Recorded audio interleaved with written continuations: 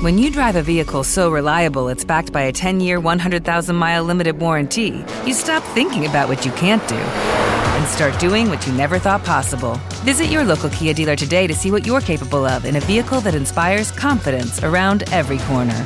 Kia, movement that inspires. Call 800-333-4KIA for details. Always drive safely. Limited inventory available. Warranties include 10-year 100,000-mile powertrain and 5-year 60,000-mile basic. Warranties are limited. See retailer for details. Hey guys, it is Ryan. I'm not sure if you know this about me, but I'm a bit of a fun fanatic when I can. I like to work, but I like fun too. It's a thing. And now the truth is out there. I can tell you about my favorite place to have fun. Chumba Casino. They have hundreds of social casino style games to choose from with new games released each week. You can play for free anytime, anywhere. And each day brings a new chance to collect daily bonuses. So join me in the fun. Sign up now at ChumbaCasino.com. No purchase necessary. VGW Group. Void where prohibited by law. See terms and conditions. 18+. Blog Talk Radio.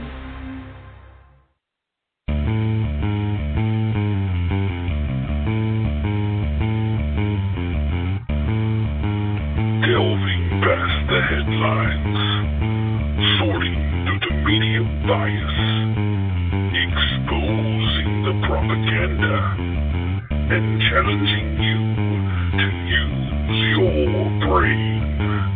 It's time to tap into the truth.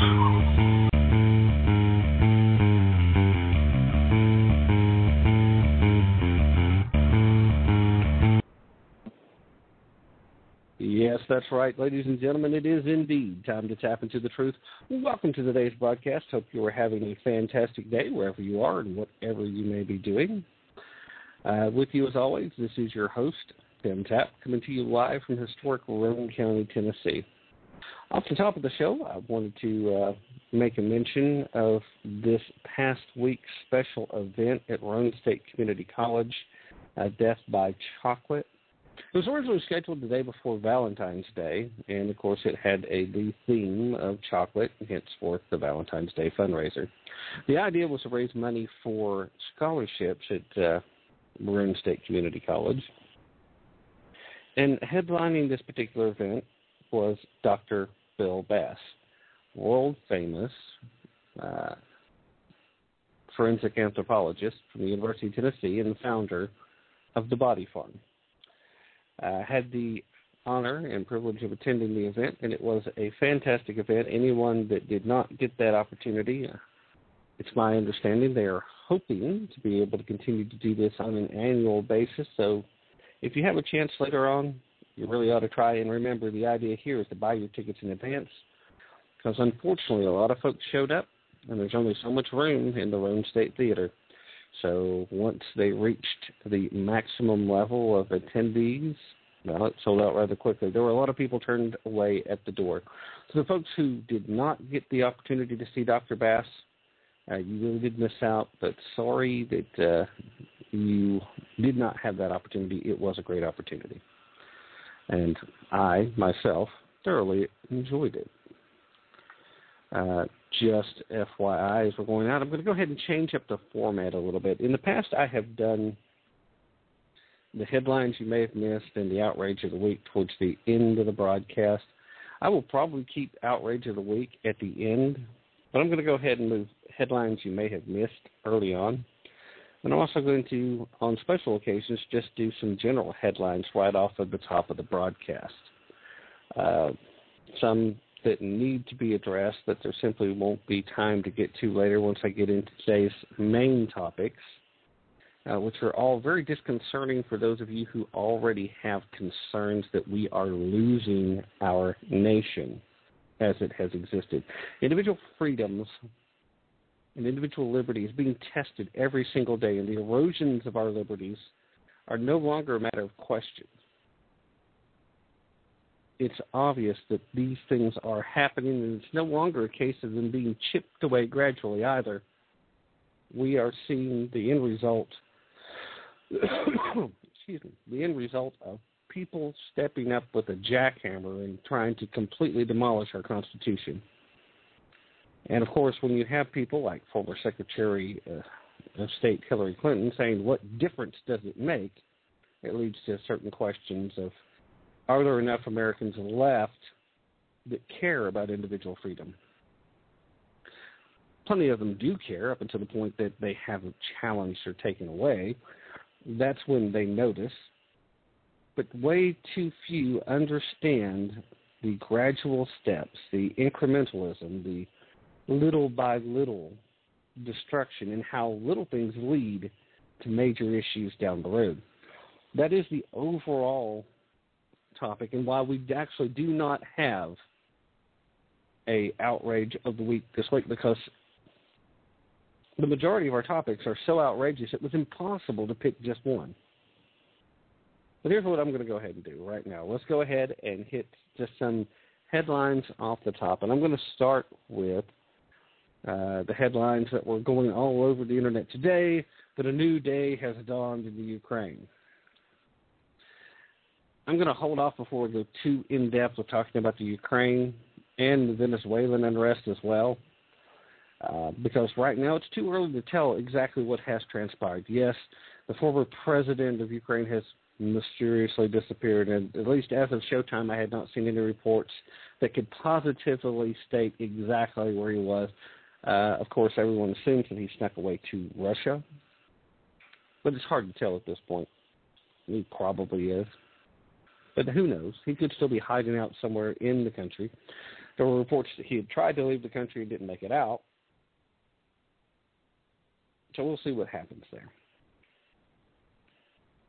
I have a theory as to why the Ukrainian unrest received so much media coverage here in the United States, while the Venezuelan unrest has received almost zero coverage. I mean, there's been some, but in comparison, there's been very little. And what doesn't make sense to me is initially how you can have something going on that is pro-liberty, pro-freedom, and you would put all this emphasis on one side, and then something that's over here in the same hemisphere put almost zero emphasis on. But my theory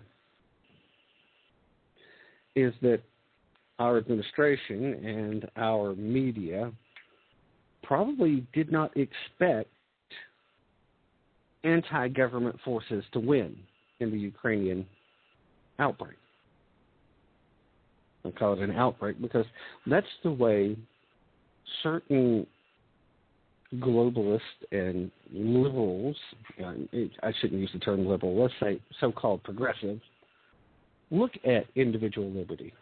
You say this is an outbreak. It's a disease. It's something that shouldn't be there. My goodness gracious, how could individuals even want liberty? That's just insane. Why? Why would you want liberty? It's not good for you. It's scary for them. I really think that they fully anticipated after Hugo Chavez's death that it was only a matter of time before the people of Venezuela once again demanded a return to the democracy they once had and to liberty and freedom and all the things that had made Venezuela such a great nation before. The people fell into the trap of the progressive movement of Hugo Chavez, and Hugo was able to keep a strong grip. So my theory, and I'm just putting it out, and this is just my thought, I could be wrong on this one, I throw that out there. I by no means consider myself to know anything as far as the mindset as how our media actually works, other than the fact that it has a huge bias to the political left side of the spectrum. So my theory simply is they expected the pro-liberty, anti-government forces to win in Venezuela. So we want to downplay that. I don't think they expected the pro-liberty, anti-government forces to win in the Ukraine. I think they expected more Russian intervention quickly that would turn the tide, and the Ukrainian regime would eventually fall back into Russian influence. A major step towards rebuilding a reconstituted Soviet Union. I think they wanted to show that, show the American people, in particular Tea Party activists, that such activities are, in the end, pointless. That's what I think. If anybody would like to comment, feel free to do so. In the meanwhile, I'm going to go ahead and jump on into some other headlines and stuff that certainly has its way of standing up. One of the big headlines from this week that should not go undiscussed, and I'm sure it has been discussed by some folks, but haven't heard a whole lot of discussion on this topic, just some basic blips here and there. It seems that Mayor de Blasio in New York, just after making announcements about a new commitment to getting tough on traffic violations, was caught by the local CBS affiliate with his little caravan with two-vehicle entourage, not only speeding, but causing all kinds of traffic violations. In fact, bottom line here is de Blasio had just announced an aggressive plan to prevent traffic deaths. But the local CBS affiliate, CBS 2, cameras were following them and caught the driver of a car carrying the mayor violating a number of traffic laws. The NYPD responded Thursday evening saying that the mayor's caravan, which is operated by police, sometimes has to use special driving techniques for protective reasons. Now, as it was reported Thursday on CBS 2, the mayor's two-car caravan was seen speeding, blowing through stop signs, and violating other traffic laws. The report said that if the driver of the lead car, which carried the mayor in his passenger seat, had been cited, he would have racked up enough points to get his license suspended. Now, when the mayor, of course, announced his 62-point Safe Streets initiative, which includes lowering the speed limit to 25 miles per hour, he said, quote, "We want the public to know that we are holding ourselves to this standard." I think this report happens to show, however, that the mayor failed to practice what he was preaching. Now, when the CBS 2 crews caught up with Mayor de Blasio's cars going through a stop sign again at the Queens intersection, and that wasn't the only traffic violation they caught, the safety violations came just 2 days after the mayor unveiled his traffic safety plan. He was quoted as saying, "We put a very bold plan before you, and we want the public to know we're holding ourselves to the same standard." De Blasio even filled a pothole himself during this little press conference announcing the new safety standards. Now, during the course of this little on-camera debacle, the mayor was in the front passenger seat of the lead car, which was still being driven by a member of his security detail. But being in the front, the stop sign violations were clearly seen. So there is no way the mayor didn't realize that his guy was driving like a maniac.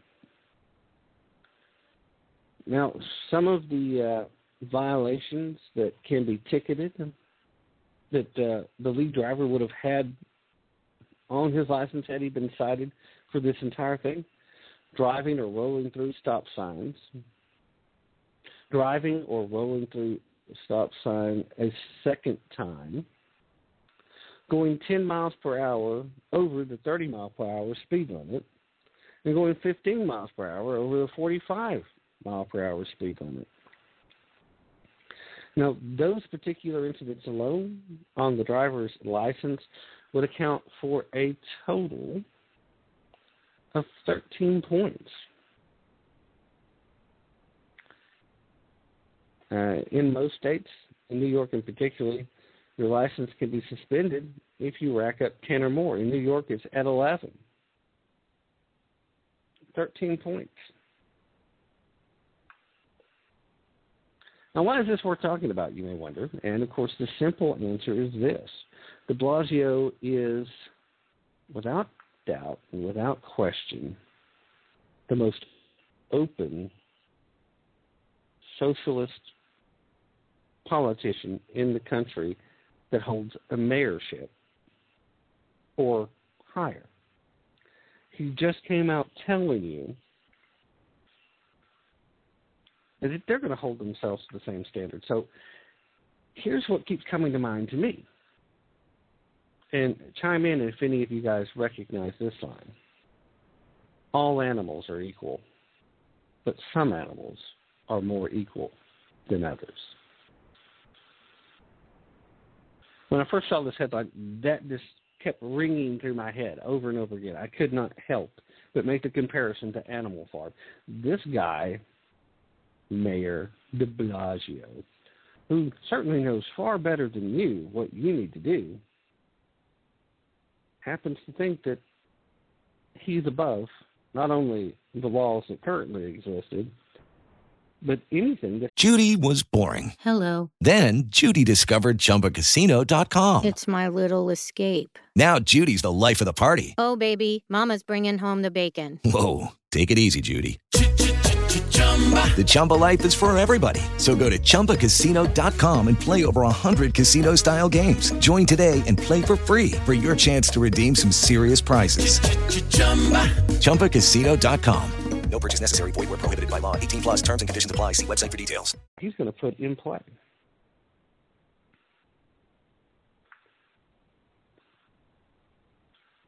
Is that acceptable to the fine folks of New York? I've expressed my concern for their well-being since I first heard this guy was elected. He talked tough. He sounded like a tough New Yorker, and I think that made a big difference towards him being able to be elected. They like Democrats up there. They like liberals. They like some of these progressive ideas. But in the end, New Yorkers do not like being told what to do and then to not have these people that are doing the telling to live by the same standards.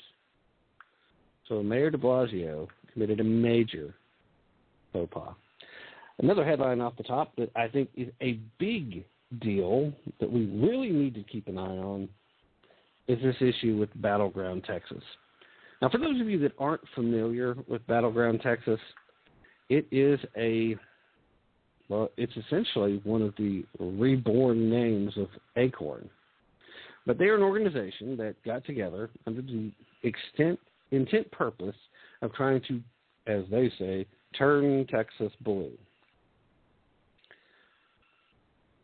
They have been very much supporting Miss Wendy Davis in her effort to become governor of the state. And despite violations of common decency being utilized in the campaign against the current Attorney General, Greg Abbott, who's also running for governor of the state of Texas, they have stepped across the board. The Veritas Project, which is run by O'Keefe, which most of you know by now, has caught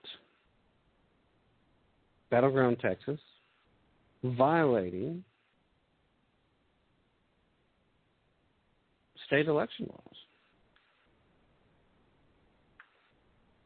Those violations, primarily that were released just this past week, had a lot to do with taking phone numbers and personal information off of voter registration cards.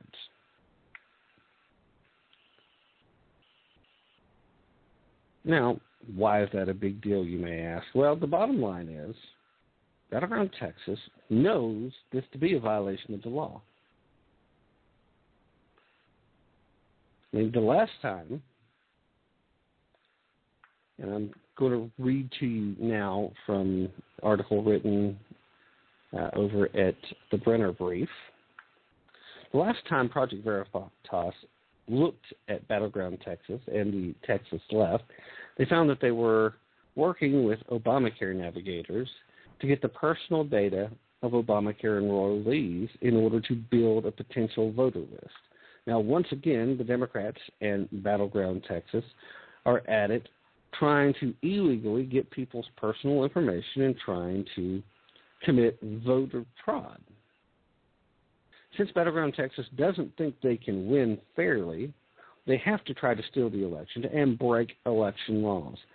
If you've worked or been involved in any elections from the different aspects, then nothing will surprise you. You've probably seen it all. However, it still is mind-boggling to see the low-down, dirty tactics that Democrats like to play at each and every election. Thankfully, Project Veritas got in here and got the information that they needed to prove that this particular illegal action has been taking place. Now, there is a video that is available. Like I said, you can go over to the Brenner Brief and look up for the headline, Battleground Texas Caught Violating Election Laws. This one written by Brittany Pounders. You'll find that back on February 20th, in case you would like to look it up, and I highly recommend it. There is a link to a video where James O'Keefe and his people at Project Veritas managed to get workers with Battleground Texas on camera admitting and explaining what they were doing.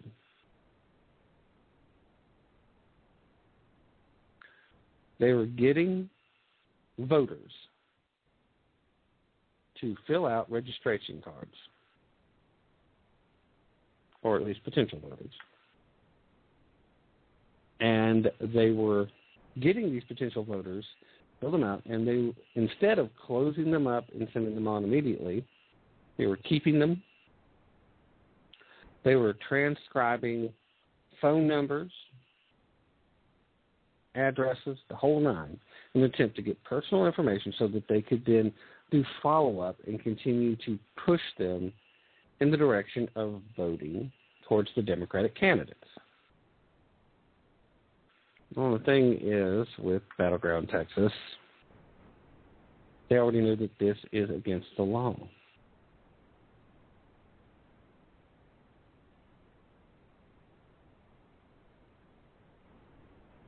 The law in the state of Texas clearly states that once someone has filled out voter registration information, they filled out this card, that it is not legal for anyone to take that information from the voter registration cards.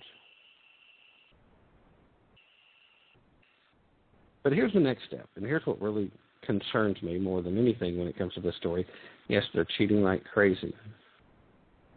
But now Texas Lieutenant Governor David Dewhurst has issued a letter to the Secretary of State urging her office to immediately turn over all complaints of Battleground Texas violation laws to the Attorney General. Now, this scandal that was revealed after Breitbart, Texas released its latest James O'Keefe undercover video on what appeared to be a Battleground Texas illegal voter data mining operation to help elect Wendy Davis. Now, you can, over at Breitbart.com, find a letter that the Lieutenant Governor issued, along with a write-up on the story. But here's the problem there. Who is the Attorney General? Well, yeah, that would be Greg Abbott, the man who's running against Wendy Davis. So while something has to be done, what's going to be enough to convince the Democrats who are going to cry foul, even though they've been clearly caught violating the law? What's going to be enough to satisfy them that this was handled fairly? Greg Abbott is running for governor. Everyone else in the Attorney General office works for, answers to Greg Abbott. mean, essentially, they work for the people of the state of Texas, but they still answer to, they are supervised by Greg Abbott. Something has to be done. But I can already hear the whining going on. I mean, first of all, they're whining that they got caught. But secondly, they're whining because there's no way that this can be handled fairly.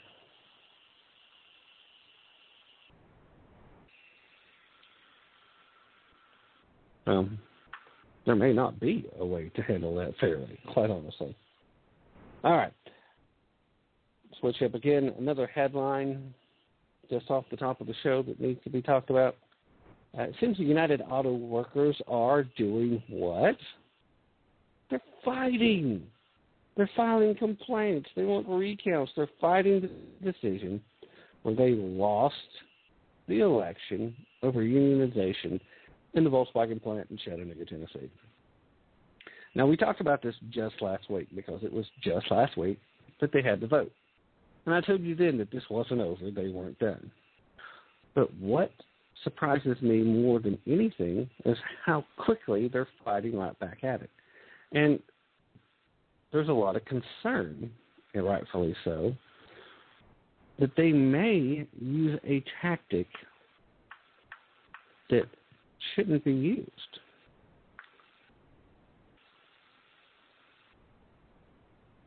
The concern here is that rather than just standing on some type of claim of voter intimidation or misunderstanding the ballots, which is all crap because these ballots are pretty straightforward, and Volkswagen was extremely helpful to the United Auto Workers in trying to give them plenty of time to talk and all this other wonderful stuff. This was reported, however, as such a huge setback to the United Auto Workers that they can't be seen not doing something. So here's how the National Labor Relations Board comes into the picture. This also coming from the Brenner Brief. And if you haven't checked out the Brenner Brief, by the way, I highly recommend that you do so. This is the new website, part of the news agency being set forward by Sarah Marie Brenner, who is also a talk show host. But here's the deal. While most media outlets have been celebrating the close union election in Tennessee, which ultimately resulted in the VW plant union defeat, few are turning the spotlight on what the National Labor Relations Board is doing to give a huge helping hand to organized labor. They may very well be missing something. The National Labor Relations Board could very well bring the UAW and the Volkswagen Chattanooga plant after all. While Fox News commentators and guests toasted the demise of unions, prematurely I might add,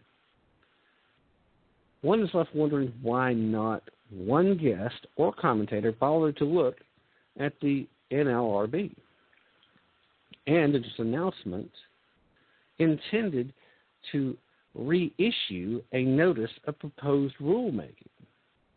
This was stated in early February and provides a response to the question posed on Megyn Kelly, the question being, what will unions do now?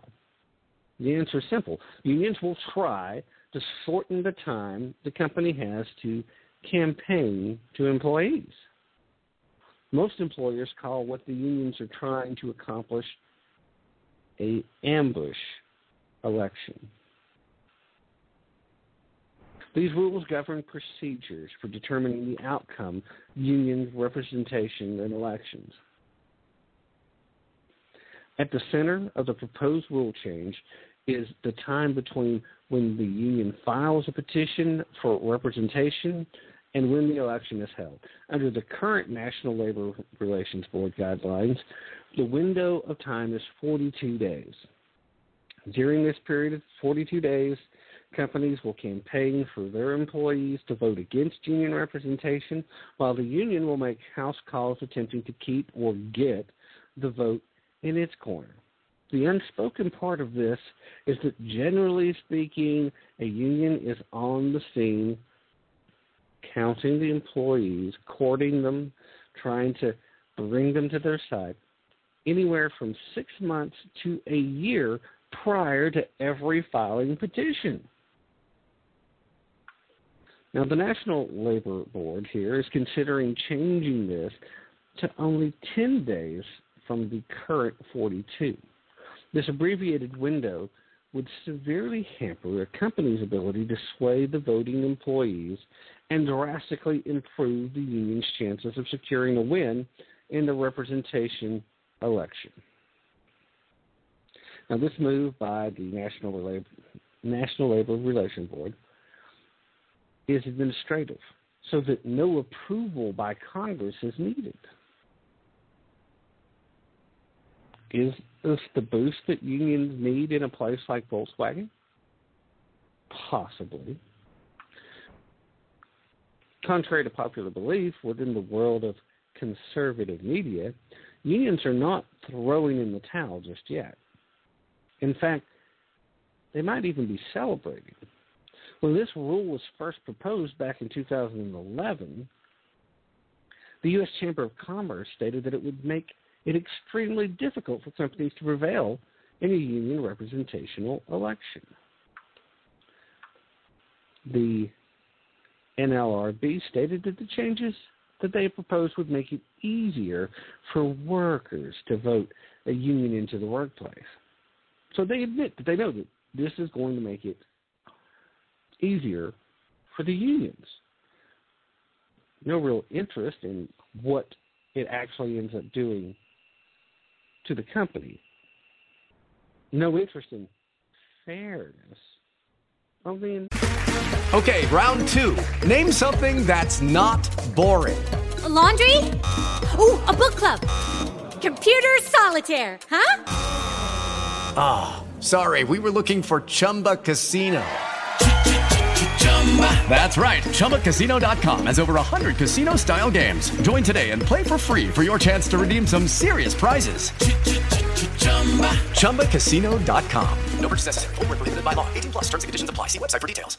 Lucky Land Casino, asking people, what's the weirdest place you've gotten lucky? Lucky? In line at the deli, I guess? Aha, in my dentist's office.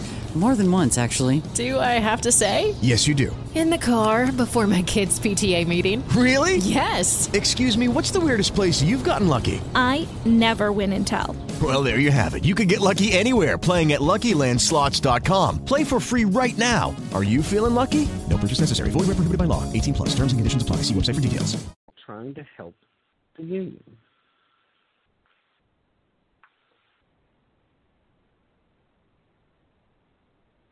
Under the new rules, union organizers would be able to distribute information about the elections electronically, for example.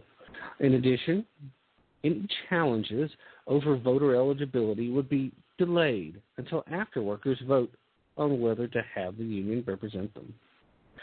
The proposed rule change was passed along party lines, with the National Labor Relations Board's 3 Democratic members voting in favor of the change, while the 2 Republican appointees dissented. The proposed rule change has a 75-day public comment period and will be subject to a public hearing in April. After that, it could be revised before going into effect. Perhaps the celebration over UAW's defeat at Volkswagen was a bit premature. Perhaps. Now,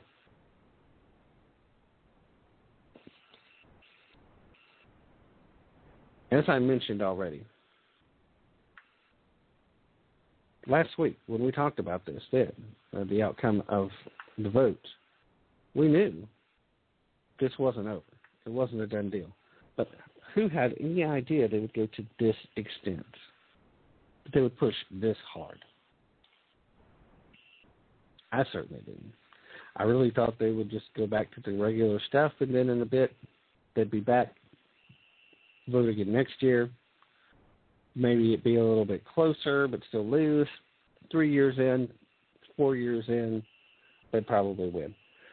But these changes certainly don't seem like they have the interest of fairness.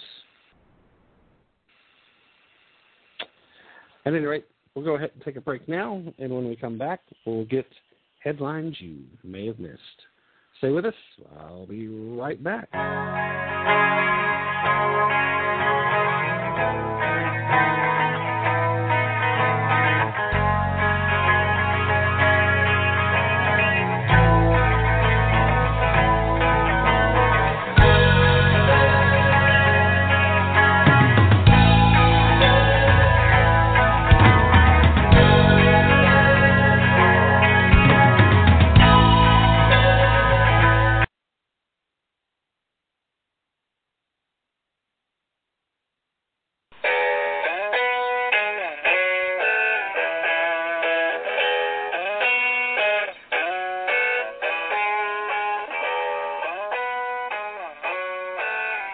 Tap into the truth.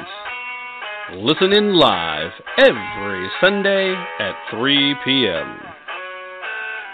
Check us out at tapintothetruth.com for our latest blog posts and for links to all of our past broadcasts.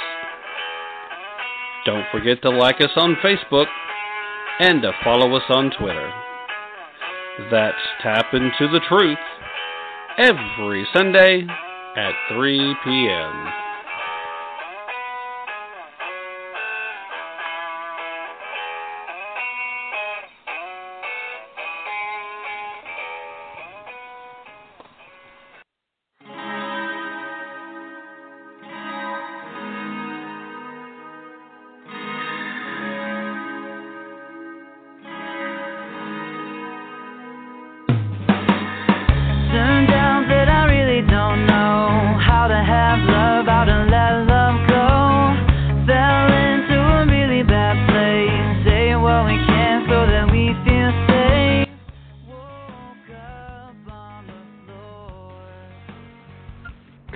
Yes, that's right, ladies and gentlemen. We are back. Thanks for staying with us.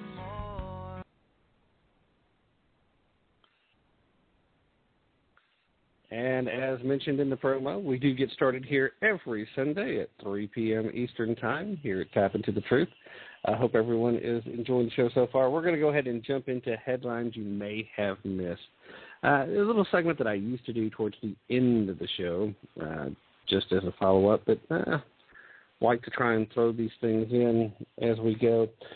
First one, certainly of interest to a lot of folks, I think. I don't know how many of you really understand Nation of Islam and how it's different from a lot of other things, but Louis Farrakhan has been the leader of this group for a long time. And what Louis Farrakhan has done this past week is he has demanded that Barack Obama open up Area 51.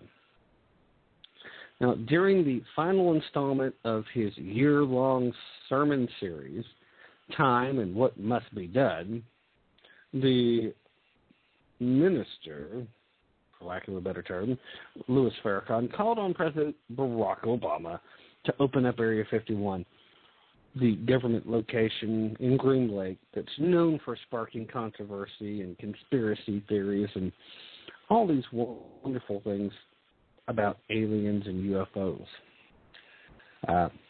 In his statement, he said, quote, President Barack Obama, call the scientists, open up Area 51 to the scientists, to the world, because you, America, are the leader that Allah, God, has raised and made you powerful, that he might make himself known through you. And if America calls the scientists of the earth to such place, they will respond. Now, the Nation of Islam leader said that calling the scientists to the location would show them the sign of the presence of God to the rights and wrongs of the earth and heal it. Farrakhan maintained that Obama would place the shadow government, a coalition that is purportedly controlled by the global elite and has seemingly veiled Area 51 and UFOs in secrecy, in danger of being exposed if he complies. Now, I know a lot of folks that are in the tinfoil hat crowd, as they have been labeled, and I myself count myself among those folks, because there's a large number of folks that do believe in globalist activities. The Bilderberger Group is real, and what do? Well, they get together and they try to control things. Are there other Illuminati-type organizations out there? Probably. You can't put the world's richest, most powerful people all together in one group and expect that they'll all get along, so they'll probably form different groups. But this idea of a shadow government is nothing new. We've heard about it before. So here, can't say that Mr. Farrakhan is too far off base that if any one individual in our federal government was to step up and start releasing secrets, that it might not reveal something that other folks wouldn't necessarily want revealed. So that much may be true. I don't know if it involves aliens and UFOs and cover-ups of that nature.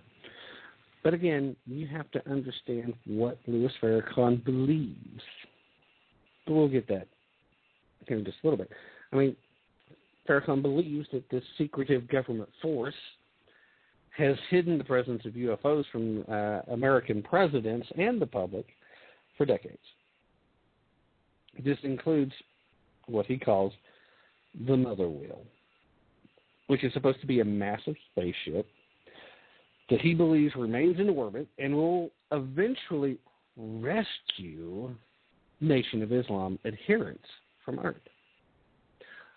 Quote, the scientists all over the earth will know, especially through the clarity of our voice and what they see, that God is present and that we whom they have destroyed would not have this knowledge if it did not come from the highest of sources. Now, Farrakhan continued with this quote, we believe our words that we have shared on the presence of the wheel could help the president and America to avert Allah's warning of cataclysm and destruction if America does not bow down.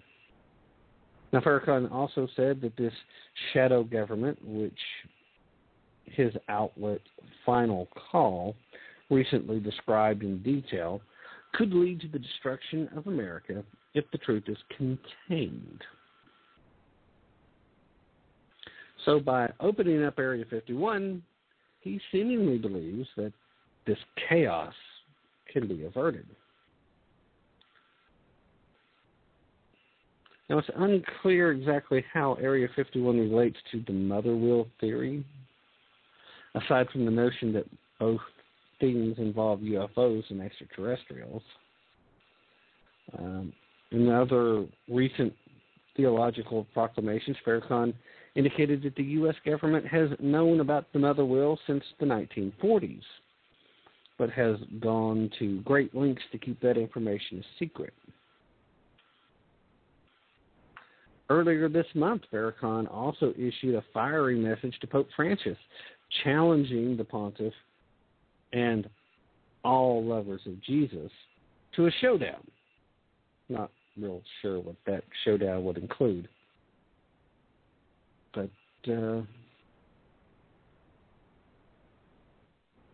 certainly sounds like he thinks anyone who's a Christian is a problem.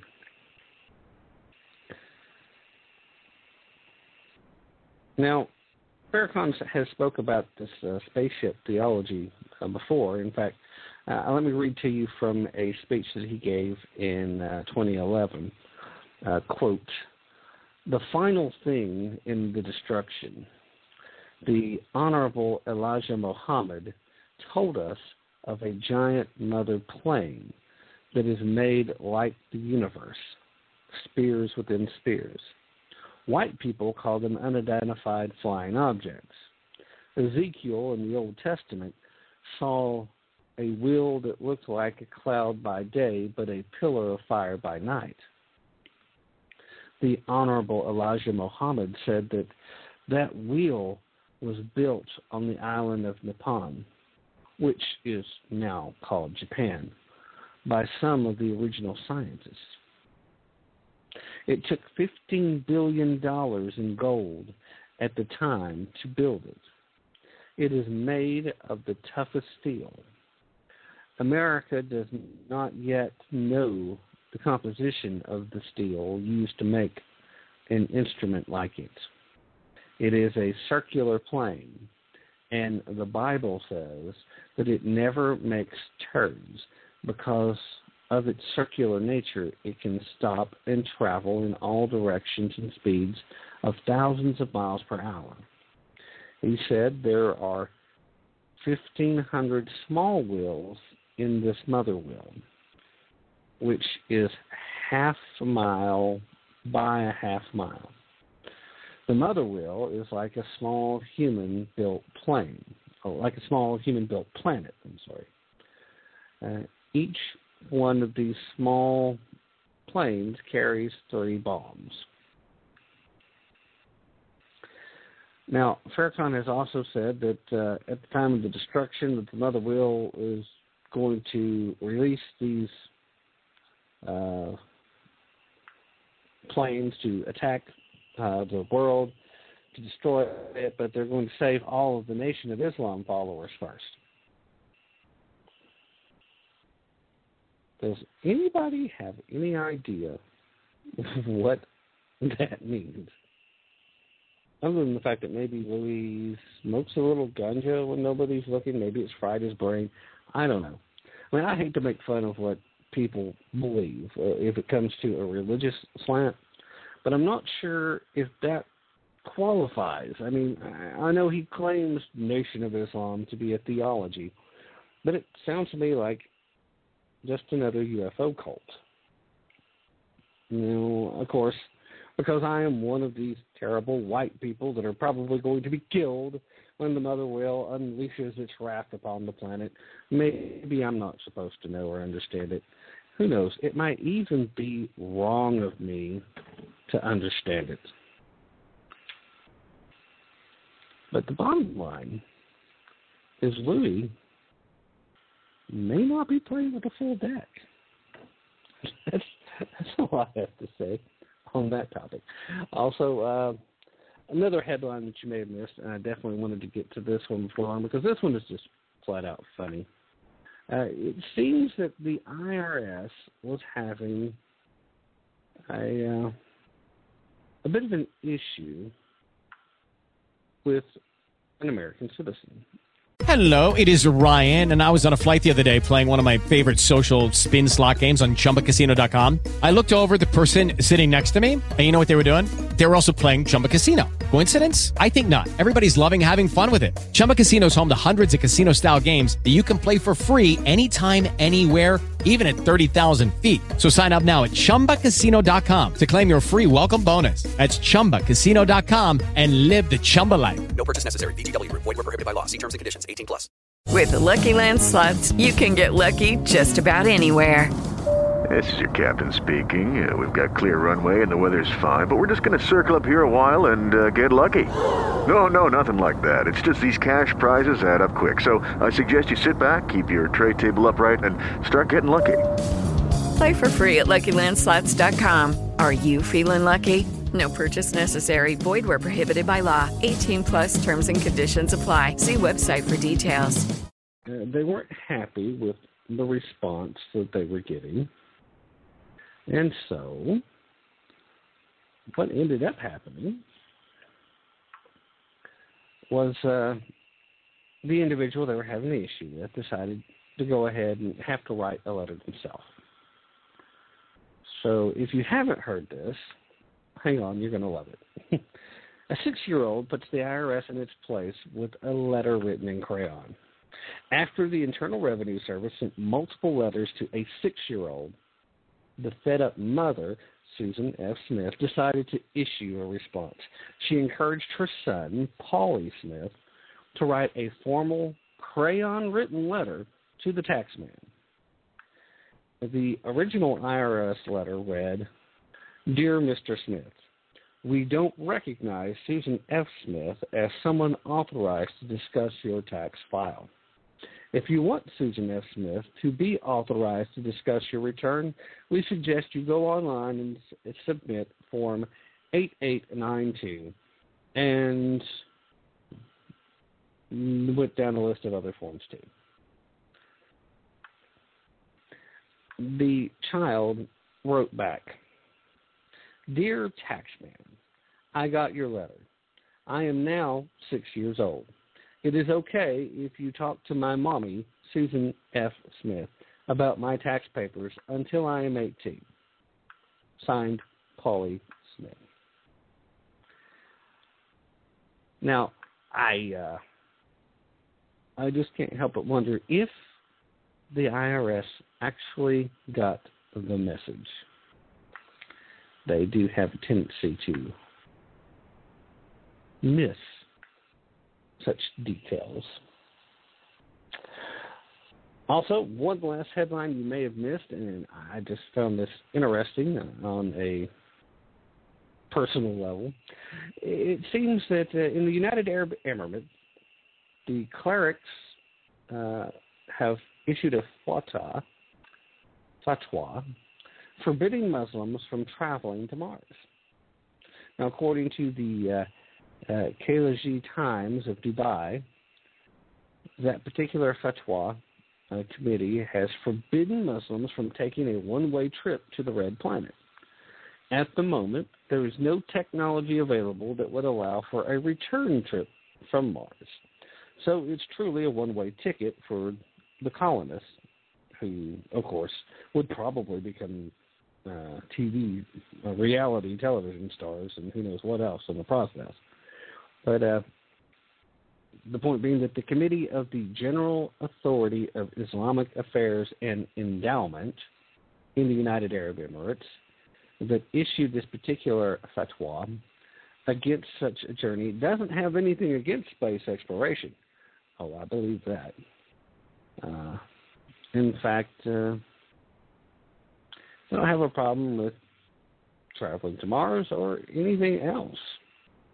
But the religious leaders argue that making that trip would be tantamount to committing suicide, which they feel all religions tend to frown upon. Well, I find that headline interesting because, here's to me, I think most of us know if we start space colonization, the first 2 or 3 rounds of colonists are pretty much going to show us what not to do. So there is some level of the idea there that you can make the argument, they're going there to die. I mean, I don't think that's the way they would look at it. I think it's a very heroic effort to colonize and to be pioneers. I mean, there are always risks in that kind of behavior. And I have to admit, I have no love lost for the organized Muslim religious leadership, as most of them tend to talk about how great it is to guarantee yourself a spot in heaven, but how most of them never bothered to do the thing to guarantee themselves that. That, of course, being, according to Muhammad, through dying in the service of Allah. That's the one guarantee. You blow yourself up, that's your guarantee. And they constantly tell people that. So my first thing I thought of, and that was, of course, they would forbid them from going to Mars because they wouldn't know which way to face in their effort to face Mecca. How are you supposed to have prayer 5 times a day when you don't know which way to pray? Now, I sound a bit brash on that. I find it a very interesting topic, though, because, on the other hand, of course they would be for space exploration. They're against suicide. Aren't they the groups that have suicide bombers? I mean, I don't know very many other types of extremists that are willing to blow themselves up to make their point. Maybe I'm just missing something, but it makes sense that they would want to be involved in space exploration. I mean, is it enough to dominate everybody on the planet? Don't you, once you know other planets are populated, colonized, don't you have to dominate there too? Now, Mary in the chat room is telling me that we ought to send all Muslims to Mars. I don't know.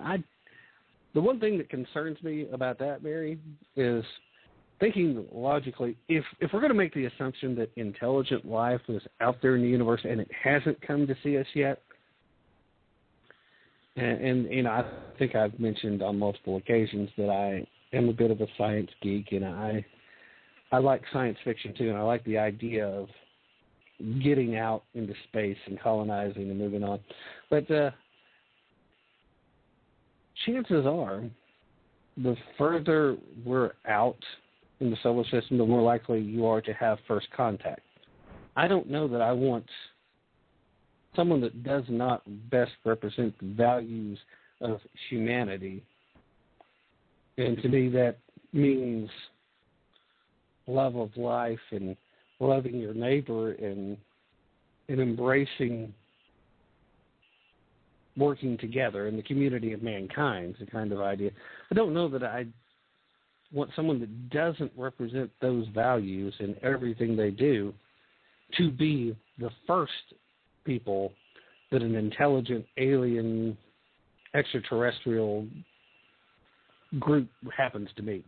That's not who I want first contact to be with. So rather than sending them to Mars, I say let's send them to Mercury. It's kind of hot.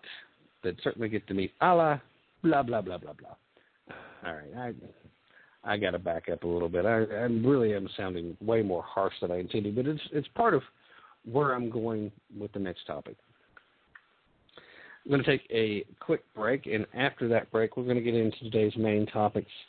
I really didn't think it would take me this long to hit these headlines, but a lot of stuff happened this past week, and once I start talking about it, I can't help it. But we'll take this break, and then when we get back, we'll get into today's topics. And I'll tell you why, as upset as I am about them, I also see reasons to be optimistic as well. So in the meanwhile, stay with us. We'll be right back.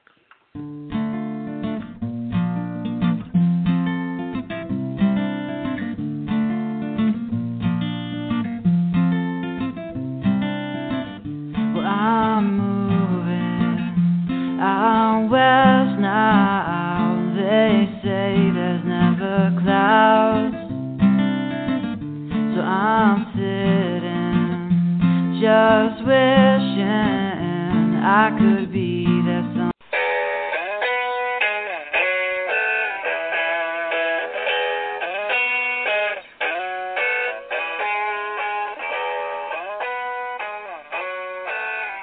Tap into the truth. Listen in live every Sunday at 3 p.m. Check us out at tapintothetruth.com for our latest blog posts and for links to all of our past broadcasts. Don't forget to like us on Facebook and to follow us on Twitter. That's Tap Into the Truth every Sunday at 3 p.m.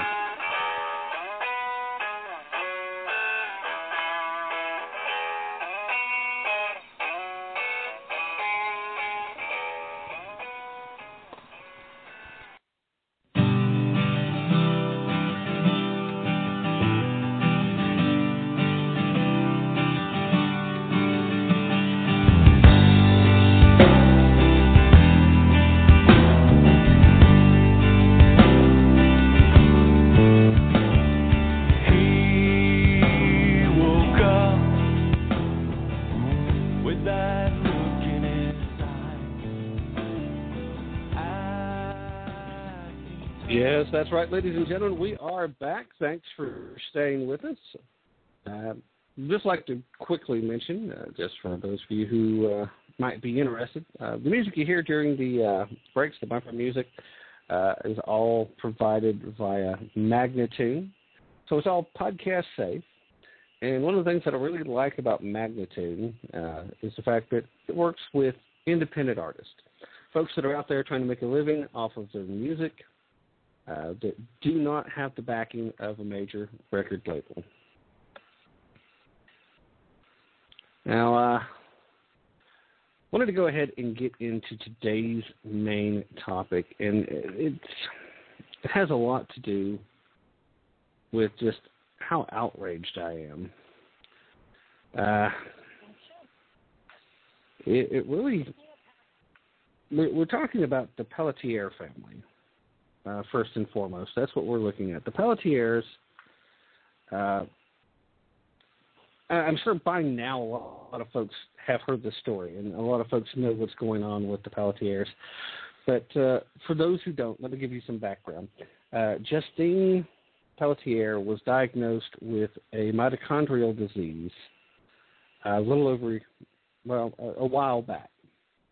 And she was diagnosed at Tufts Medical Center, one of the premier medical facilities in the country.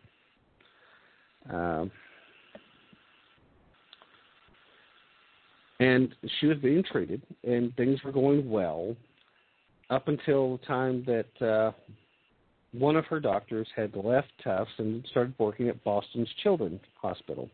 A lot of folks at Tufts said that, okay, we really need Justine to be seen by her former doctor. So they sent her to Boston Children's Medical. This was a little over a year ago. Now, what has transpired in that time is the doctors at Boston Children's Hospital changed what their diagnosis was. Now, this mitochondrial disorder makes it extremely difficult for Justine to be able to digest food. And in a lot of ways, it almost completely negates her ability to. She can eat it, nothing gets digested, passes through, it causes blockage. It's bad. It's extremely rare. But one of Justine's other sisters also has the disorder.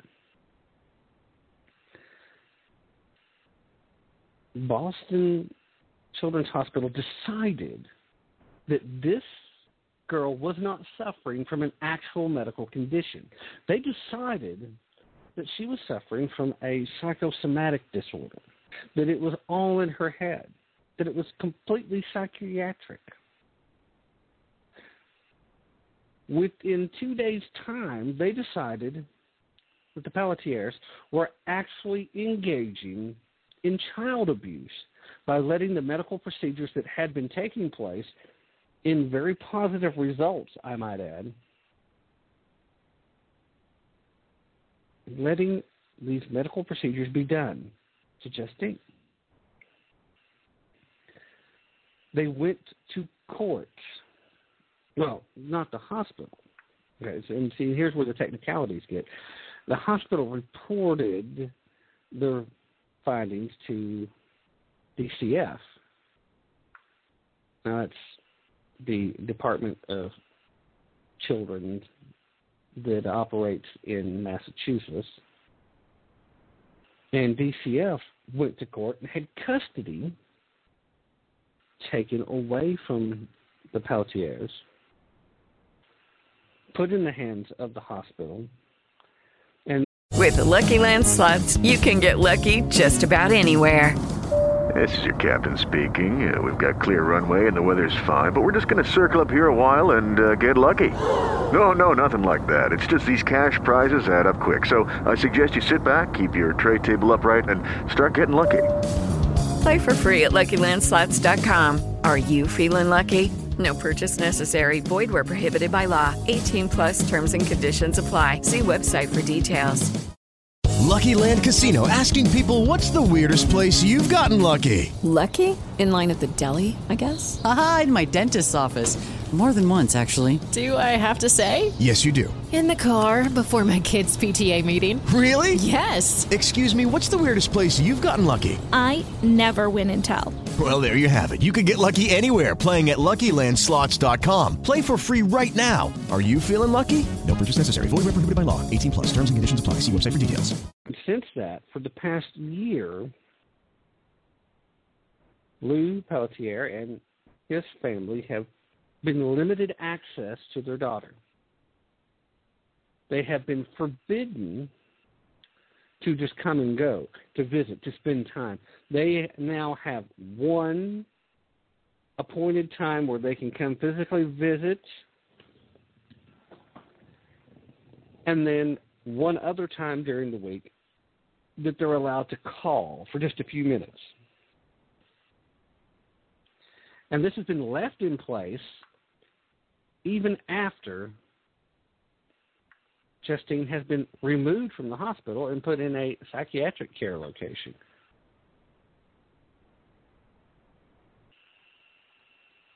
During that time, the family has been fighting to regain custody and to regain access to their daughter so that they can take her back to Tufts and get the medical treatments that had her active and engaged and vital. She was an ice skater before this happened, and she had been skating just a few days before her hospitalization. She caught the flu, and evidently as a side effect of having this mitochondrial disorder, when you catch the flu, it hits you much, much harder than it would a regular person who was healthy. That's what triggered her going to Children's. The doctors at Tufts wanted her to see her old doctor. Her old doctor and the doctors at Tufts went in to these court hearings and stood by the Pelletier family. Told them, yes, this girl is suffering from an actual medical condition. Her sister has it also. We've been treating her for this time. She's responded to the treatment. She's been doing well. We know it's rare, Your Honor, but this is the case. But by this time, Boston's has a reason to be concerned about a misdiagnosis. Now, accusations have been made that perhaps Justine was the victim of the need of having a new guinea pig so they could do certain types of research. They have doctors on staff that have been seeing Justine that say that there's no such thing as mitochondrial disorders, that the very disease that she has doesn't exist, although they were very quick to call this a psychosomatic disorder. A diagnosis that I would add right now that most health professionals will tell you takes months, if not years, to diagnose. Because it takes time to see if there is an actual physical response or if it is all, in fact, a result of medical or mental. You can't talk to somebody twice and look at blood work and say, oh, yeah, this is all in their head. That's not how it's done. But they did this in 2 days' time. 2 days' time, they decided that this young girl was being abused, took her parents' legal rights away from them. They kidnapped this girl. They stole her away from her family, and now they have been letting her die. They've been torturing her physically and emotionally. And now they've been using the political system and the laws that exist, both HIPAA and other standards of practice, as excuses to hide behind the fact that they've done this. Boston Children's Hospital has used the Children's Services as a foil, as a buffer, saying, oh, it's them. They decide to do it. We have an obligation to report it when we suspect it, but they conduct the investigations and they go to court. They do all this. Let me ask you, how believable is it, how reasonable is it for you to accept the word of a doctor that claims that this particular mitochondrial disorder does not exist while he's working at a hospital that actually has a board of research on this and several other mitochondrial disorders?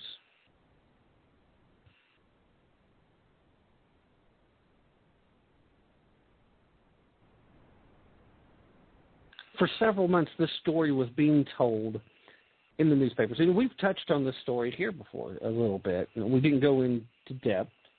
I probably should have, but I still didn't know enough about this case then. This story was being reported by the local newspapers for several months, about 3 to 4 months. Nobody cared anything about it in the media. I guess the assumption there is that there's just not enough newspaper readers left. The newspaper medium is going away. We've talked about that. We know that to be the case.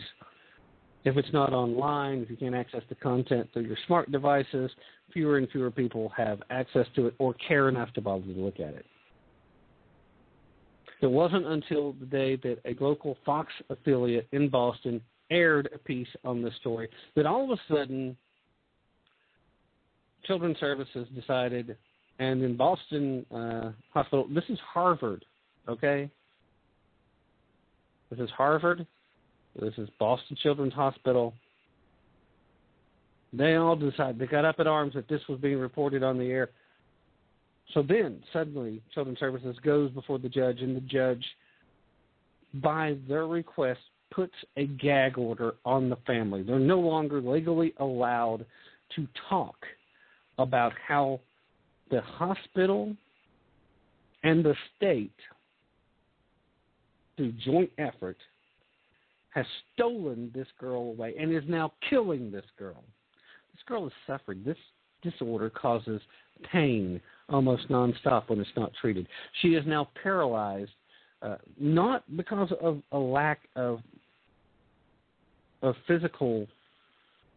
There was no physical trauma. There was no disorder that occurred here that causes paralyzation. It's from a lack of metabolism. Her body is falling apart because she can't get food to the cells. She's now paralyzed from the waist down. I told you just earlier, this girl had been ice skating just days before she was hospitalized. She's now paralyzed from the waist down and has almost no body strength in the upper body because she can't metabolize food. She's dying. All she can experience is food. So the father this past week, in a last final effort, he separated himself from the rest of the family so that the mother can be there, so that she cannot be held accountable for his actions. He went on Glenn Beck. He went on Fox News on the Megan Files, and he started making other media. He's been on a media roll. But within minutes of his appearance on Glenn Beck, and I think that was the first place nationally that he was on, the Massachusetts Child and Services Group, they were in court demanding that he be held in contempt, demanding that this desperate father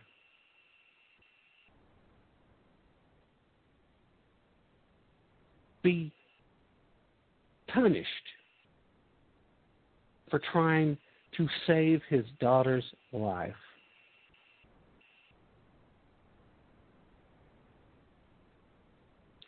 Now, Mary in the chat room says that this whole thing doesn't make sense, and I agree. And just about everybody else that I've talked to says the same thing. Everyone that I've talked to about this case, everybody in the process of my research, the only thing here that even comes remotely similar to an explanation about this making sense is if the accusation that this particular doctor that ended up seeing her at first really did want to do some type of research and use her as a guinea pig And then the hospital just started trying to cover its backside on this one. Now, and like I said, that's just an accusation. And there may be something else. There may be something to that. But on the outset, it really doesn't make sense because the first thing you think, the first thing that comes to mind is that does not happen in the United States of America. We do not let the state or hospitals or outside entities take our children from us. We don't let that happen. This comes down to a difference of opinion on the diagnosis. That's where this started. It was a diagnosis, and she was being treated successfully with the diagnosis of the mitochondrial disorder.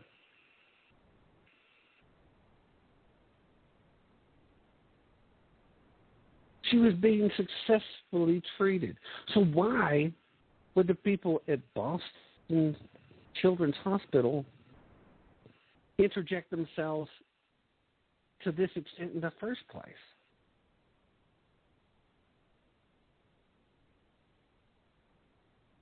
Now, of course, we don't know yet if the judge is going to hold this desperate father in contempt or not, but chances are he probably will. I mean, he's went along with it so far in issuing the gag order in the first place. Once he does hold them in contempt, we have no idea of knowing if he's going to charge them criminally or just civilly. And even the father himself had said that he had no idea. Asked point blank on the Meghan file, the Kelly files, Meghan Kelly, asked point blank on the Kelly files, she asked, aren't you afraid of what might happen? And his response was, I'm trying to save my daughter's life. I don't care anymore what happens to me. So on social media, since I first heard this man who you hear in his voice, you see in his face, I've been asking people to support them. They've got websites up, they're out of money. They're broke. They've been fighting for almost a year legally to try and get custody of their daughter back and trying to get her out of Boston. Now, like I said earlier, they had transferred her to a non-medical facility. It was only psychiatric, so that legally, once the heat started coming on to this case again, and I saw national media starting to pick up on it, they wanted her out of the hospital, so they moved her to a psychiatric facility where, again, the rules for the visitation was made even stricter. The access of her family to this young 15-year-old girl who just a year ago was outside of this one very unusual disorder, relatively healthy, seemed vital, was enjoying life. What has happened in this country that now this man is facing charges just for speaking out? This is not the type of case that a gag order should have ever been put in place. A gag order in cases like this are simply meant to keep factual information in the hands of the attorneys so as to not taint a jury pool. This is not something that's going to be put in front of a jury, or at least not during this custody phase. Now, there may very well be jury involved later, and I sure hope, I pray, that justice is served in this by the time it's said and done. And there should be jury trials, and there should be criminal proceedings against everybody that acted to take this little girl from her family. I'm afraid now they're in a stall tactic. They're using a stall tactic. They're hoping now. It pains me to say this because I hate to think that any medical professional or administrator or any state-run agency that we have would ever go to this length. But I'm afraid that they're using stall tactics, hoping that this just goes away if she dies.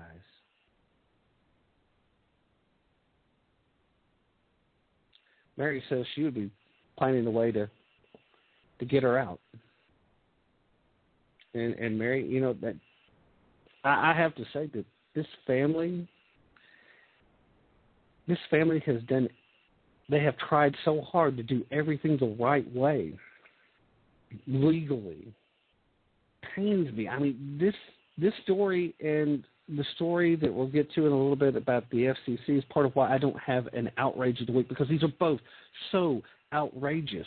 There's no way to pick one, but most parents, and Mary, I'm with you right here. Mary just said that she'd be getting her out of there even if she had to go in with guns blazing, and I can't imagine myself, if my youngest daughter was in this same situation, I probably would have already been put in jail if I hadn't got shot, because I would have done something. I don't think I could have shown the same restraint that this family has done. But it is completely, totally, and utterly outrageous that for even a second, this man now has to face possible criminal charges.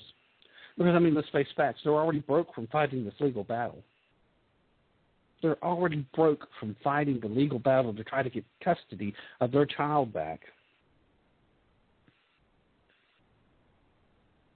So a civil penalty probably wouldn't do much.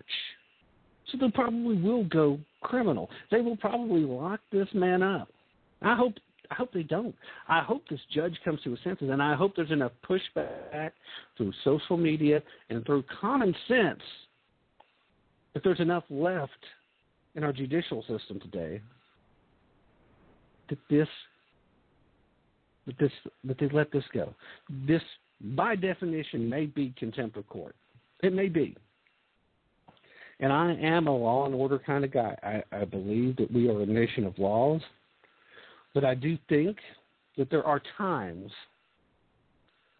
when you have a duty to break the laws, when the laws no longer serve justice or freedom. And this is one of those cases. I think everybody wants a legal way to go in and save children from abusive situations. I don't think there's any doubt about that. I would never call out against a law that permits a way to go in and save children from abuse. But it's exactly those type of laws that we have to be so careful about, because we're seeing it right now being used to justify taking this girl from her family. I mean, I can hardly think straight. The more and more I focus on this, the angrier and angrier I get, because this is such an outrage. Where the governor of the state? Where is the review board? Where is the higher-up administrators in the Massachusetts Children's Services Group? Where are these people recognizing the fact that, hey, we've overstepped our bounds here. This is nonsense. This is insane. This should not be allowed. Why is this continuing? Isn't there some point, some place where common sense comes back into play? I mean, I keep saying this, but I really am afraid for this girl right now, that they are using a stall tactic, hoping that once she passes away, that the story goes away and that none of them will be held accountable, and they'll hide behind HIPAA laws and privacy and the gag order to keep from ever telling anyone the truth about what they were doing and why. We know that Boston Children's Hospital believes in mitochondrial disorders. They have a special research board in the facility. We know this.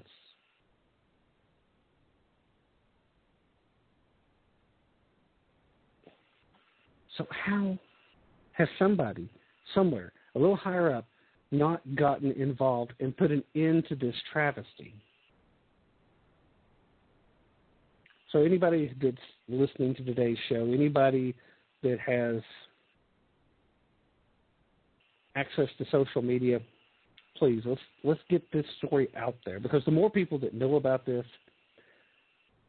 the less likely they're going to be able to continue doing this kind of harm. It's through public pushback that stuff like this changes. It's only through informing people because they want this stuff to go away quietly.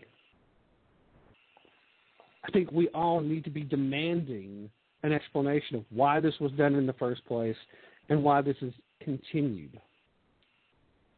Because people have been doing the background checks on this family now.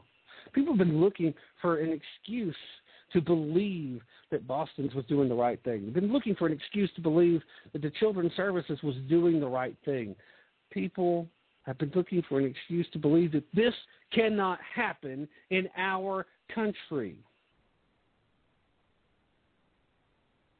But the entire time while we keep looking for this, all we keep finding is more and more questions. Why did this happen? This doesn't make sense. There has to be something wrong here, doesn't there? There has to have been some kind of abuse going on, doesn't there? That's their purpose. That's what lets them go in and take children away. So, like I said, if you're listening, please help me get the word out. If you can offer some type of support,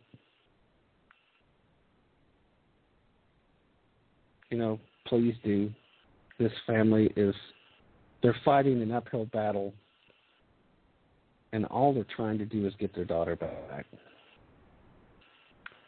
Her original doctor stood by these people in court, and it wasn't enough. And now some of them are starting to say that it may already be too late to start the treatments that were working before and save her quality of life, maybe even her life at all.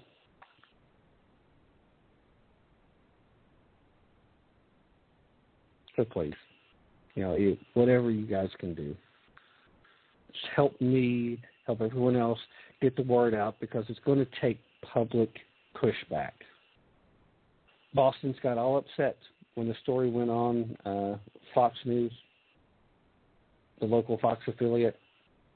That's when the gag order came into play. That happened over 6 months ago. They're all upset now about the misinformation. It's bad publicity. It's that kind of publicity that's going to force them to act. That's why they pushed her out of their facility. Word is that she's probably going to be moved again. She needs to be going home. She needs to be going back to Tufts for treatment, and maybe this girl's life can still be saved. At this point, I'm not even concerned about the guilty parties being held accountable on this as much as I am about trying to save this girl's life. And her life is on the line right now.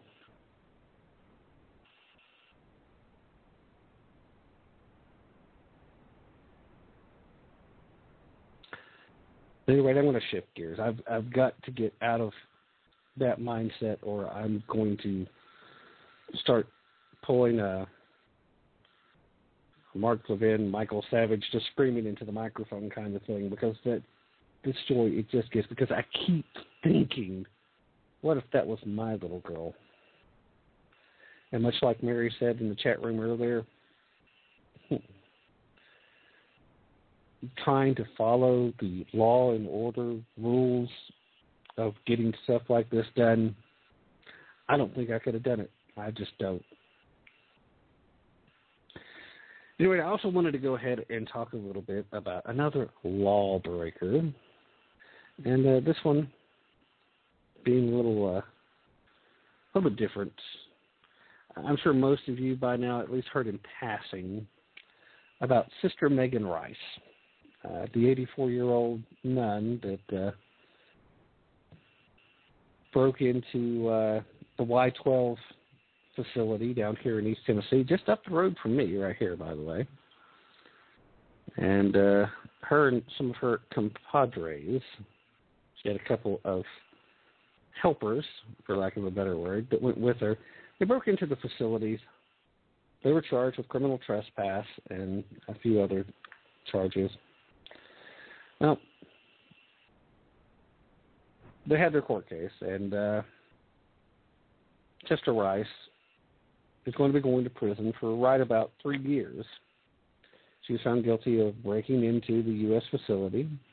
Of course, it stores uranium, enriched uranium, and a few other things. She was given permission by the district judge hearing the case during sentencing to break out in song, and she led some of her supporters in the courtroom in singing "Sacred the land, sacred the water, sacred the sky, holy and true." Now, during the 4-hour hearing, she begged the judge to have no mercy in the sentencing.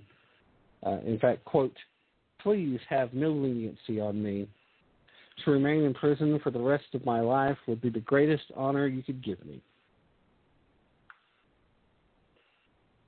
Rice, of course, was joined by 2 others, Michael Wally and Greg Obe, in cutting the fences at Y-12 National Security Complex in Oak Ridge, Tennessee. And that happened back in July of 2012. And before entering the facility, spray painting peace slogans everywhere, hanging banners, splattering blood on the walls, and hammering the exterior structures. Rice was actually sentenced to 35 months, and it was actually less than the 62 months given to the other 2 partners in crime, for lack of a better term, I suppose. The 3 were also ordered to pay a lump sum of $53,000 to the government for damages done to the walls of the compound. All 3 were members of the Plowshares movement, of a Christian pacifist group.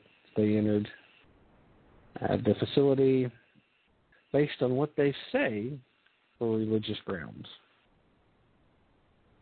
I wanted to talk about her a little bit because, here's a feisty 84-year-old nun. She broke the law. And, I see these 3 as just being some aged hippies trying to have a peace rally, but they crossed some lines here. They broke into a federal facility. What they did didn't really cause any harm, but should there be penalties for doing this? That's a question I would ask you. What she did, does she deserve 3 years in prison? Do the other 2 gentlemen that helped her deserve 62 months in prison? Now, this is prison, mind you. It's not jail. It's not local jail. They're going to federal prison.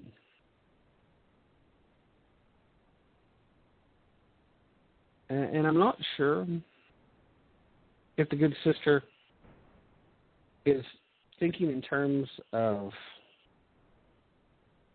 Peter and all the time he spent in jail in serving the Lord's work. I'm sure maybe some of that plays into her emotional state with wanting to be in jail the rest of her life. Was the punishment reasonable for what she did? Should she get any special privileges? Personally, I think she should, but not because she's old and not because she's a nun in a religious order. I think she should get some special privileges, and the other guys should too, for showing the fine folks at Y-12 how terribly inept their security has gotten. I think they did, the folks at Y-12 and all Americans in general, a great service in showing how bad their security was.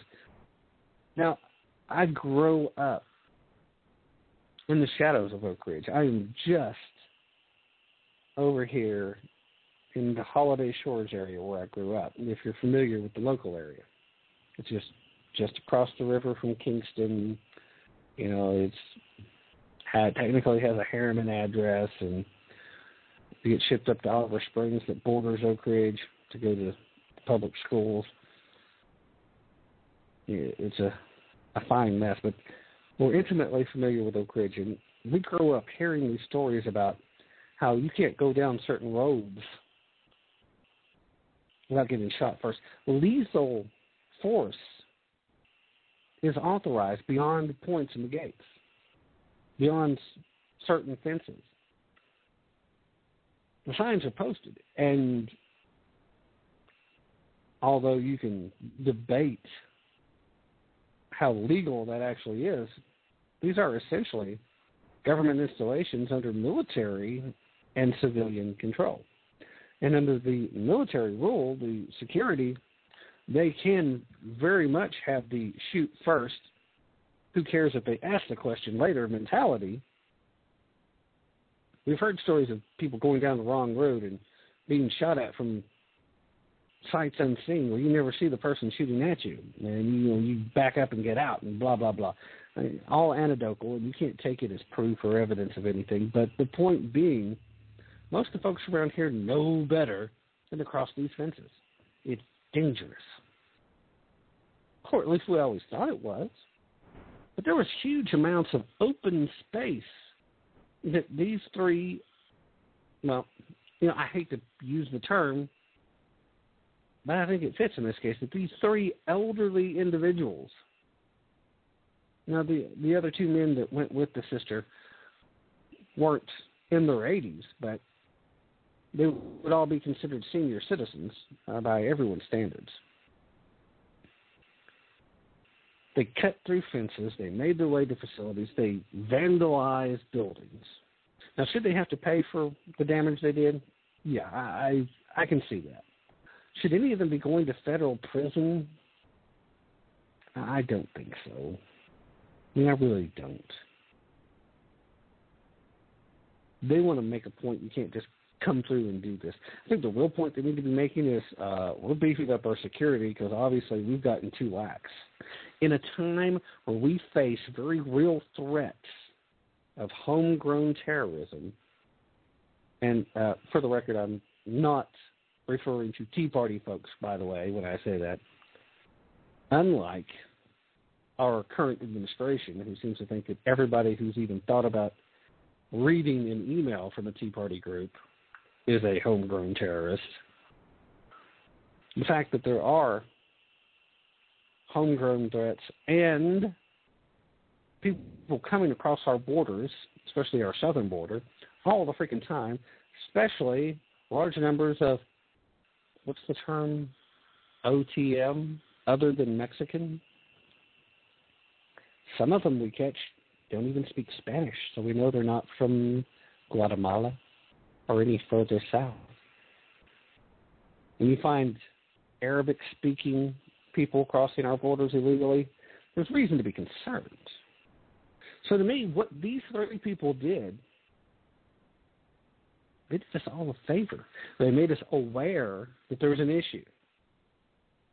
Would you much prefer we find out about this because some wacko nut job ready to blow themselves up terrorists broke in and managed to put their explosives just close enough to some weapons-grade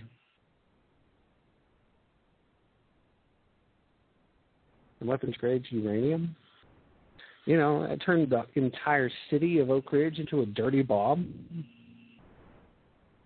But that's what could have happened. That's what could have taken place. Now, I'm going to hope that these buildings they got to are on the outskirts and that there was nothing of significance where they got.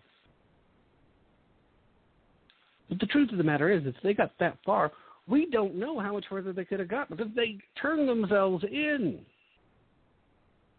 It wasn't a case of them getting out and they couldn't have gotten back out and they had to be investigated and tracked down. They weren't trying to hide from the authorities. They wanted everyone to know they did it. They were trying to draw attention to their cause. But in the process, they did a great service to this country in so much as letting us see where the failings are, security there. Now we just have to make sure that they follow up, that the security continues to improve. That's just crazy otherwise. So if anybody in the chat room wants to make a comment about the good sister or her partners in crime or what they think about it, feel free. I would love to have a discussion on the topic. If anybody would like to call in, and I just realized I haven't actually given the number out today. So if anybody would like to call in and talk about any of today's topics so far, please feel free. The number is, of course, 347-426-3550. Or you can call us toll-free at 888-287-5313. And if you are checking this out live at Blog Talk, here at the show page, there's a little Skype button. And if you happen to have Skype, you can get us that way, too. I'm still on the fence. I've been considering about maybe no longer taking Skype calls. I'd hate to do that, quite honestly, because I think it's a great way where you can get in touch with the show and take advantage of the technology. But as a result, it's cheap, it's easy, and the last few folks I've had call via Skype have just been troublemakers or folks just pranking. So in either case, I've been debating no longer doing that. But for the time being, I'm still going to take calls via Skype, too. So if you'd like to make comments about this or any of the other topics for today, feel free. Be glad to have the conversation, because I really do want to know what you guys think, too. I mean, this is, I can sit here all day and give you my opinion, but at the end of the day, my opinion is, well, it's just that. It's just my opinion. And the idea here is to start conversations and start people thinking. So, feel free. In the meanwhile, I'm going to go ahead and shift gears again. I want to talk about this FCC thing. Now, I know just about everybody's heard about this, and you probably heard about it talked to death.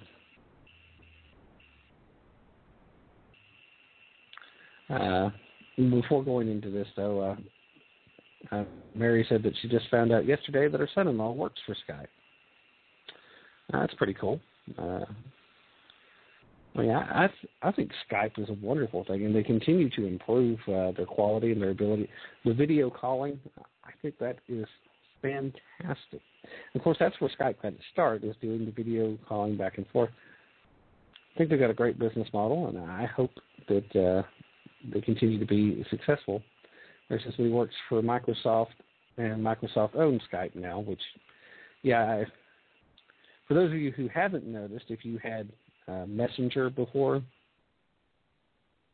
and so if you didn't realize it, that's because Microsoft had acquired him. It's pretty cool. So anyway, let's go ahead and let's shift gears. Like I was saying, I know most of you guys have probably heard about this by now. Ultimately, this is a First Amendment question right off the get-go, but before Friday, and Friday they announced that they were going to back it off, and I'll get to that in a minute, but the bottom line is that the FCC had cooked up a plan to place what they were calling researchers into U.S. newsrooms, supposedly to learn all about how editorial decisions were being made. Any questions as to why the U.S. is falling behind in the freedom of press rankings? And I'll touch on that in a little bit too. But, there's a lot of effort to control the media. Now, as if illegal seizures of Associated Press phone records and the shadowy trailing of the mother of a Fox News reporter weren't menacing enough, the Obama administration is going out of its way to institute a new intrusive surveillance of the press. As if the press wasn't already, submissive enough to the administration. The commissioner of the Federal Communications Commission warned early this week in the Wall Street Journal op-ed that a plan to dispatch researchers into radio, television, and even newspaper rooms called the Multi-Market Study of Critical Information Needs is still going forward, despite the grave danger that it presented to the First Amendment. the commissioner warned that under the rationale of increasing minority representation in newsrooms, the FCC, which has the power to issue or not issue broadcast licenses, would dispatch its, again, quote, researchers to newsrooms across America to seek their voluntary, again, air quotes are there for those that cannot see me, and since this is radio, I don't imagine too many of you can, to seek their voluntary compliance about, as well as wade into office politics, which videos were rejected as evidence of a shutout of minority views. Now, questions about this study came up about could it really be voluntary, given that the FCC's conflict of interest and that Obama's record of going after political opponents certainly would be another reason to wonder. The origin of the idea is a reimagining, I suppose would be the best word, of the fairness doctrine.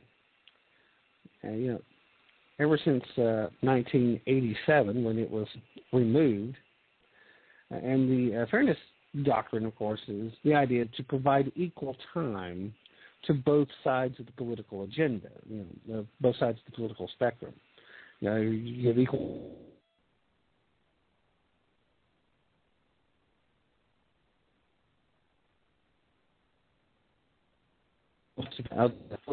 Things like Rush Limbaugh, Sean Hannity, Mark Levin, Glenn Beck, even Alex Jones, and folks of that nature. The reason why they have a large following, and then folks like Alec Baldwin can't even get people to call into a show. They don't want to hear it. In the free market, that's where the money goes. People that are listening to radio tend to be more conservative anyway. At any rate, it's an idea that is so fraught with potential for abuse, it ought to have news agencies screaming bloody murder. The very idea of Obama hipsters showing up in the newsroom, asking questions and judging if newspapers, over which they have no jurisdiction, by the way, radio or television, are sufficiently diverse. There's nothing short of thought control.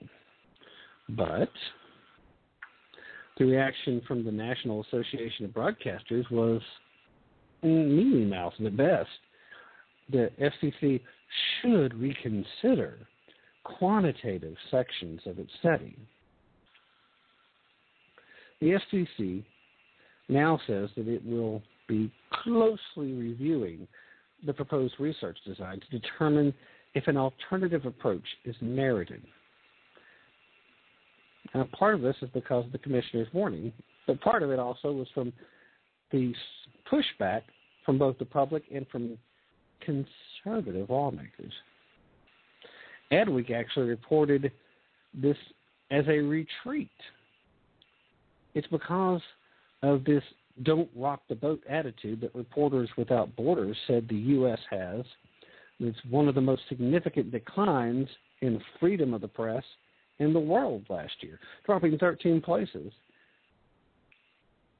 to a sad 46th of the 180 nations in its ranking system. We'll take a little bit closer look at those global ratings here in a little bit. But if the FCC and the Obama administration, the so-called progressives in general, whoever takes over after Obama steps down, if they have their way, we may find ourselves down around, 180. See, Lady Michelle has joined us in the chat room, and she was talking about all the fairness doctrine would do is decrease the number of listeners and result in loss of ad dollars. And that's exactly why Alan Combs is no longer on the local radio station in her area. No one listened to him. And you're absolutely right, because their concern isn't about fairness. Their concern is about crushing the conservative voice. There are very few people that do as good of a job of expressing the conservative view as those you often see on the same talk radio stations. If they're part of a network, then they're going to have package deals. Alan Combs was booted from Hannity and Combs, not because people loved the back and forth, but because they had one of those little, I don't even know what they call it, but they do like these little instant polls, and they watch the trends of how many people are paying attention and what they're hearing and whatever. And they did that on Hannity and Combs, and when Hannity was talking, interest went way up. When Combs started talking, interest went way down. In fact, lots of people even tuned off the show completely.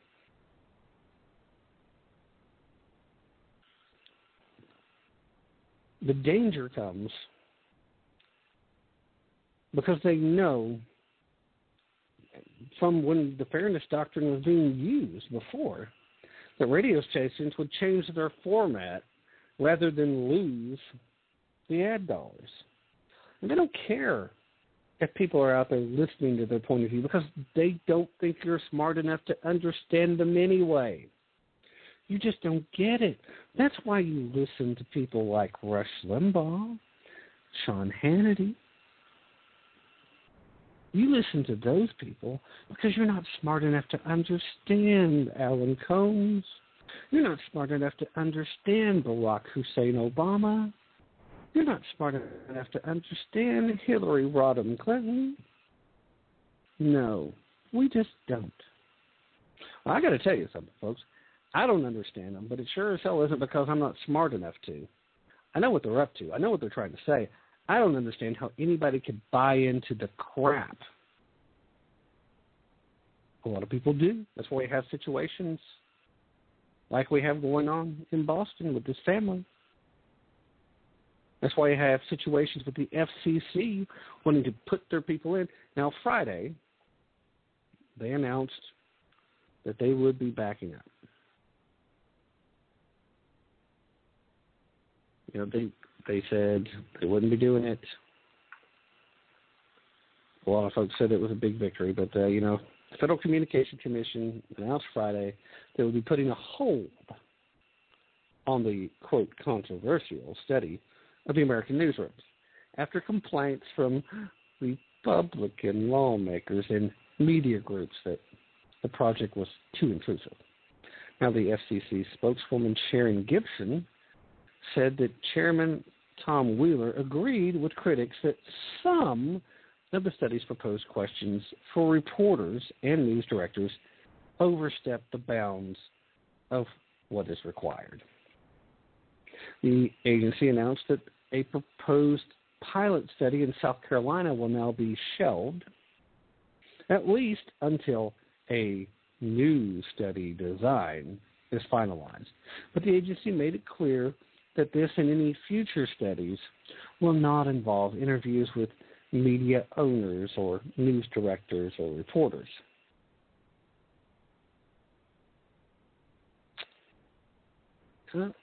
So basically, this is an announcement of, oops, you caught us. This one's too obvious. We were moving too fast. It was clear. This was a first move towards a more direct control of the media. This is Obama and friends following the Hugo Chavez playbook. Nationalize what you can, take over the media. It's part of rules for radicals, too. I mean, this is part of the playbook. It's been out there. We know about the playbook at this point. They're picking up speed. They know they can move faster. They think they can beat us to the punch. They don't think anybody's paying attention, and they got caught. So what they're going to do is, you guys might be right, and we're going to back up a little bit. Not at any point did they say that they were going to stop the program. We're going to do exactly what Mike Huckabee is talking about with Common Core. We're going to repackage it. And I got to say, I'm very disappointed with Mike Huckabee in the fact that he's trying to give a lot of governors advice on how to keep Common Core in place. The bottom line is the governors, just like every other elected official, should be serving the interests of their state and listening to their people. Common Core is a bad idea. That's because at no point should we have a federal government telling us how to run our education. There's a reason why education has been in the hand of local governments for a very long time, because each local group should have power over what their now states get to set these standards. But Mike, please, you're supposed to be conservative. Part of being a conservative is wanting smaller government. Trying to encourage these folks to increase government involvement in education is asking for big government. It's starting to look a lot like Mike Huckabee, even though he's in the Republican Party and has a strong Christian value system, or so he says. It's starting to look a lot like he's one of these so-called progressives, too. So we've got to keep an eye out on that. We are heading into the last few minutes of the show, and before we get out of the show, I did want to discuss very quickly the Reporters Without Borders report. You know, a lot of folks have talked about it. Reporters Without Borders for the last few years have been doing an index for freedom of the press. They look at world press freedom, and the one for 2014 came out this past week. Now, this index spotlights the negative impact of conflicts on freedom of information and its protagonists. The rankings of some countries has also been affected by a tendency to interpret national security needs in an overly broad and abusive manner, sound familiar, to the detriment of the right to inform and be informed. This trend constitutes a growing threat worldwide and is even endangering freedom of information in countries regarded as democracies. Finland tops the index for the fourth year in a row, closely followed by the Netherlands and Norway, just like last year. At the other end of the index, the last three positions are again held by Turkmenistan, North Korea, and Estonia, three countries where freedom of information is completely and totally non-existent. Despite occasional turbulence in the past year, these countries continue to be news and information black holes and, living hells for journalists who inhabit them. This year's index covers 180 countries, one more than last year. The new entry is Belize, and Belize has been assigned what's considered these days an enviable position. They came in at 29th. Cases of violence against journalists are rare in Belize, but there were some problems, defamation suits involving demands for large amounts of damages, national security restrictions on implementation of the Freedom of Information Act, and sometimes unfair management of broadcast frequencies. Now, they go in depth, but what's sad is here we are in the United States of America. We have a guarantee of freedom of the press.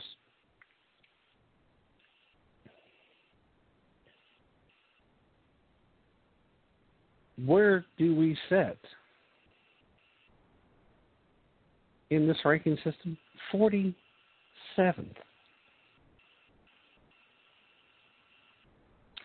Lady Michelle points out in the chat room, by the way, on my comments about Mike Huckabee a few minutes ago, that he's no conservative.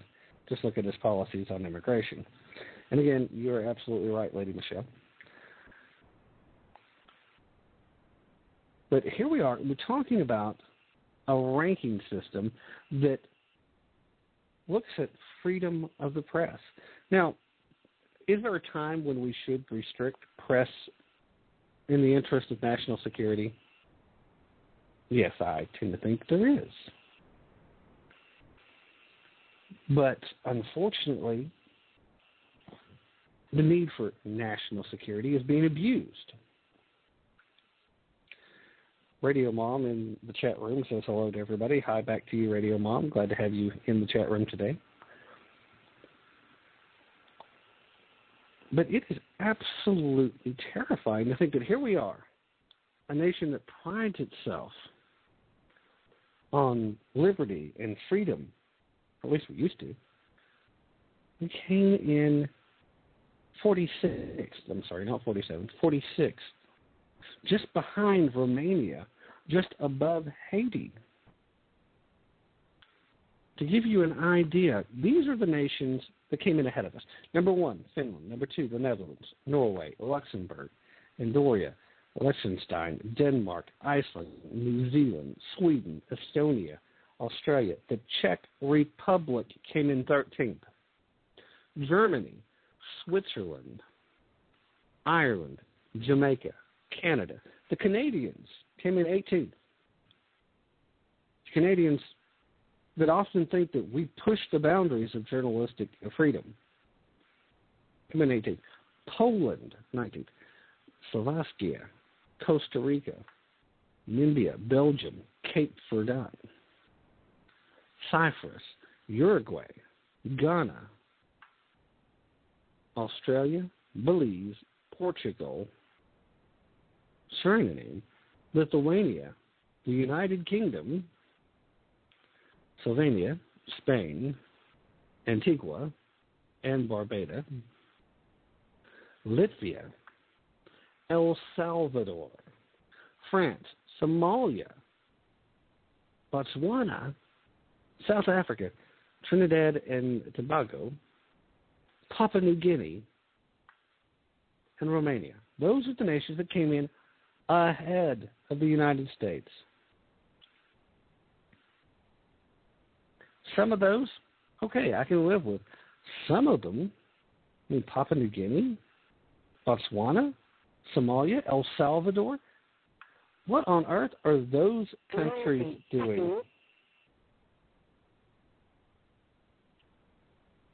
Betty Michelle asked where America was on the list 10 years ago. I don't know. I know they're down 13 spots from last year. I'd have to look that up, and we're in the last 90 seconds of the show, so I don't have time to pull that up. But that's a great question, and I'll find that, and we'll talk about that next week. In the meanwhile, folks, again, as always is the case, remember, don't take my word for it. Definitely don't take their word for it. Always be prepared. Do a little bit of work on your own. Do your own research, and always be prepared to use your brain. Be prepared to put in a little bit of effort if you really want to tap into the truth. Thanks, everybody. Thanks for all the participation in the chat room, and we'll be back next week.